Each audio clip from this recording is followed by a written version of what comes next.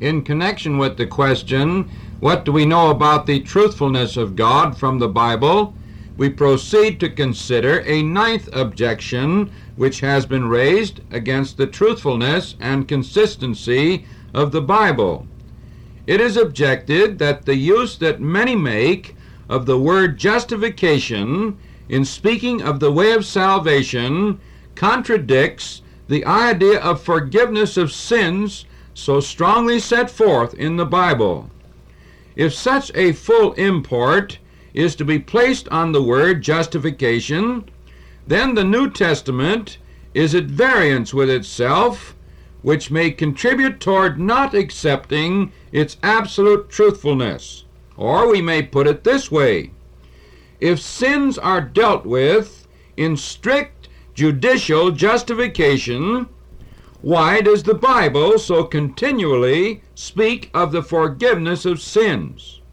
There is certainly a basic difference between being saved by strict judicial justice and being saved by the forgiveness of sins, or by God's relaxation of his claim against us out of his benevolent kindness.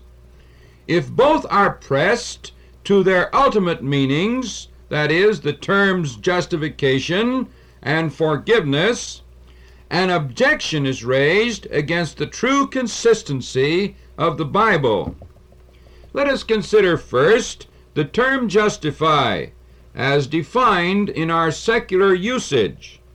It means to administer justice or to execute justice upon.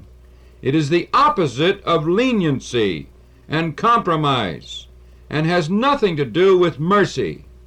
It means to adjust or arrange exactly, to pronounce free from guilt or blame, or to absolve.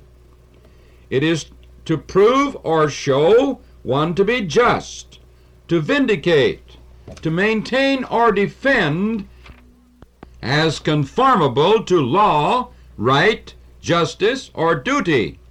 Justification would then be the administration or execution of justice, the act of justifying or state of being justified.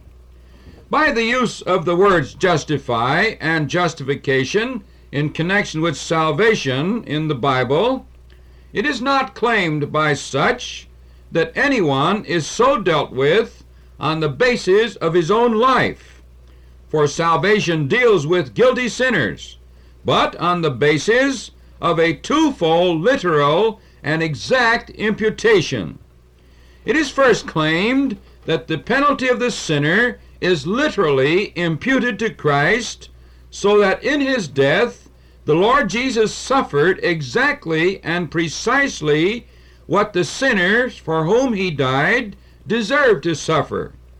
We have seen that this view of the atonement of Christ unconditionally secures the discharge of penalty and guilt. Thus, if Christ died for all men in the same sense, then all would be saved. But we know from observation and from the Bible that all men are not being saved.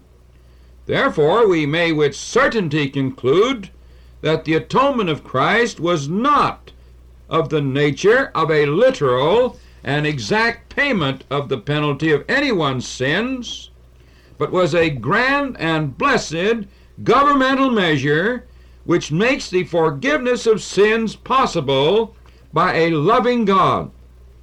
But if so, we cannot infer the strict justification of a soul on the basis of the atonement. But it is affirmed also that the righteousness of Christ, or the obedience of Christ, is literally imputed to those who are saved, so that God does not view them as they actually have been and are, but views them as credited with the righteousness of Christ.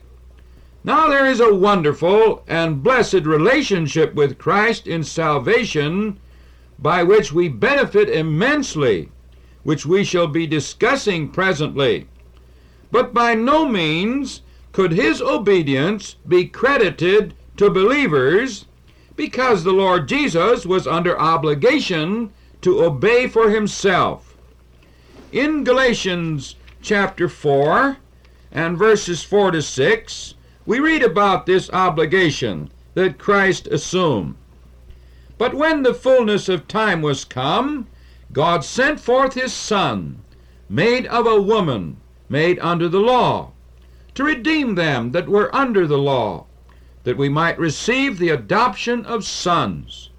And because ye are sons, God hath sent forth the Spirit of his Son into your hearts, crying, Abba, Father. So here we see that the Lord Jesus was made under the law.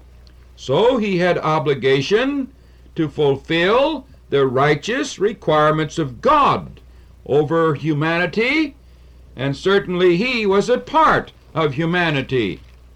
In Deuteronomy chapter 10, verses 12 and 13, we read what Moses set forth from God as to the reasonable requirements of God. Now our Lord Jesus, we may be positively certain of, was aware of these passages. And now, Israel, what doth the Lord thy God require of thee? This is certainly an important and pertinent question.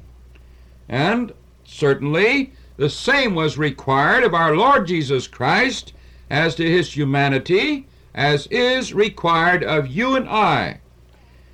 But to fear the Lord, the Scripture goes on, thy God, to walk in all his ways, and to love him and serve the Lord thy God with all thy heart and with all thy soul, to keep the commandments of the Lord and his statutes, which I command thee this day for thy good. We notice in these last words that the commandments of God were a loving gift unto mankind, not to be oppressive, but to be a manifestation of that walk and pathway of life that would be for man's good.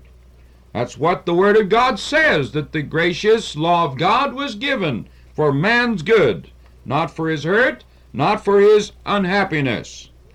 And the reasonable law of God requires all to fear or have a reverential attitude toward God, and to walk in the ways of God, to love God and serve God with all thy heart and with all thy soul.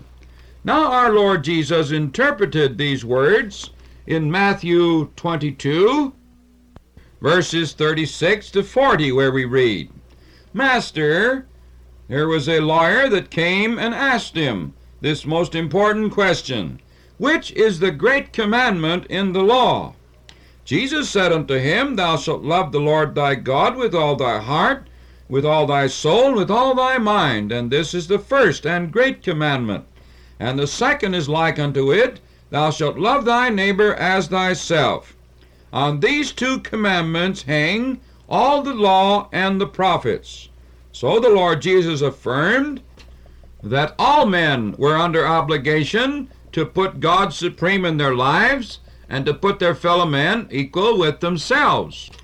So our Lord Jesus, as one of us, was under the same obligation to love God supremely with all his heart and to love his fellow men as himself. We know it's the happy revelation of the New Testament that the Lord Jesus did just this and fulfilled completely his obligation.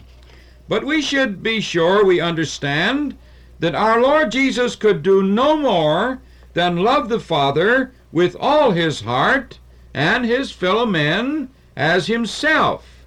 He could certainly not accrue to himself nor to us any deposit of obedience that might come to our credit. But inasmuch as our Lord always fulfilled his obligation and could ask his opposers, Which of you convinceth me of sin? He was not under condemnation as you and I have been or are, and therefore was free to die for our sins and for the sins of the whole world, since he was not under condemnation for his own sin. Therefore all of his obedience was for himself.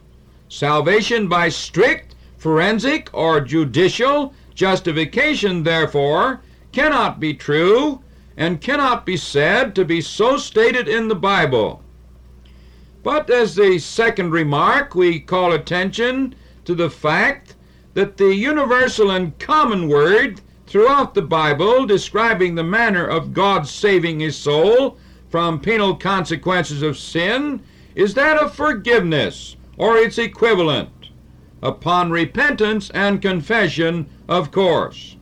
To forgive is to give over, to resign, to cease to feel resentment against one on account of wrong committed, to give up a rightful or just claim against anyone, to pardon or remit the penalty against anyone. Thus we see that while strict justification involves no relaxation of anything, but insists on precise exactness, forgiveness embodies the idea of mercy and compassion. The one who has been wronged faces this just claim that he has in his experience, and out of benevolent love simply dispenses with it. It is the exceeding riches of the Bible that God is therein revealed as abounding in willingness to forgive. In 1 John 4:8, we read that God is love in his very essence, by which we are to understand that God is perfectly benevolent, or his disposition is one of goodwill toward all. In the 86th Psalm and verse 5 we read, "For thou, Lord, art good, and ready to forgive, and plenteous in mercy unto all them that call upon thee." What a wonderful declaration this is. In the 2nd chapter of Ephesians, we have the lovely statement that God, who is rich in mercy for his great love wherewith he loved us. So the Bible reveals the wonderful fact that God, by virtue of the richness of his love and mercy, is willing to forgive. But there are other problems, and we shall have to continue this in our next visit together. May we pray. Our Heavenly Father, we're so grateful for the revelation of the Bible, thy precious word, that thou art a great God of love and kindness, and that thou art willing to forgive if we will only repent of sin, come by faith to the cross of Christ, and be reconciled to thee. We pray that many may so respond in Jesus' name. Amen.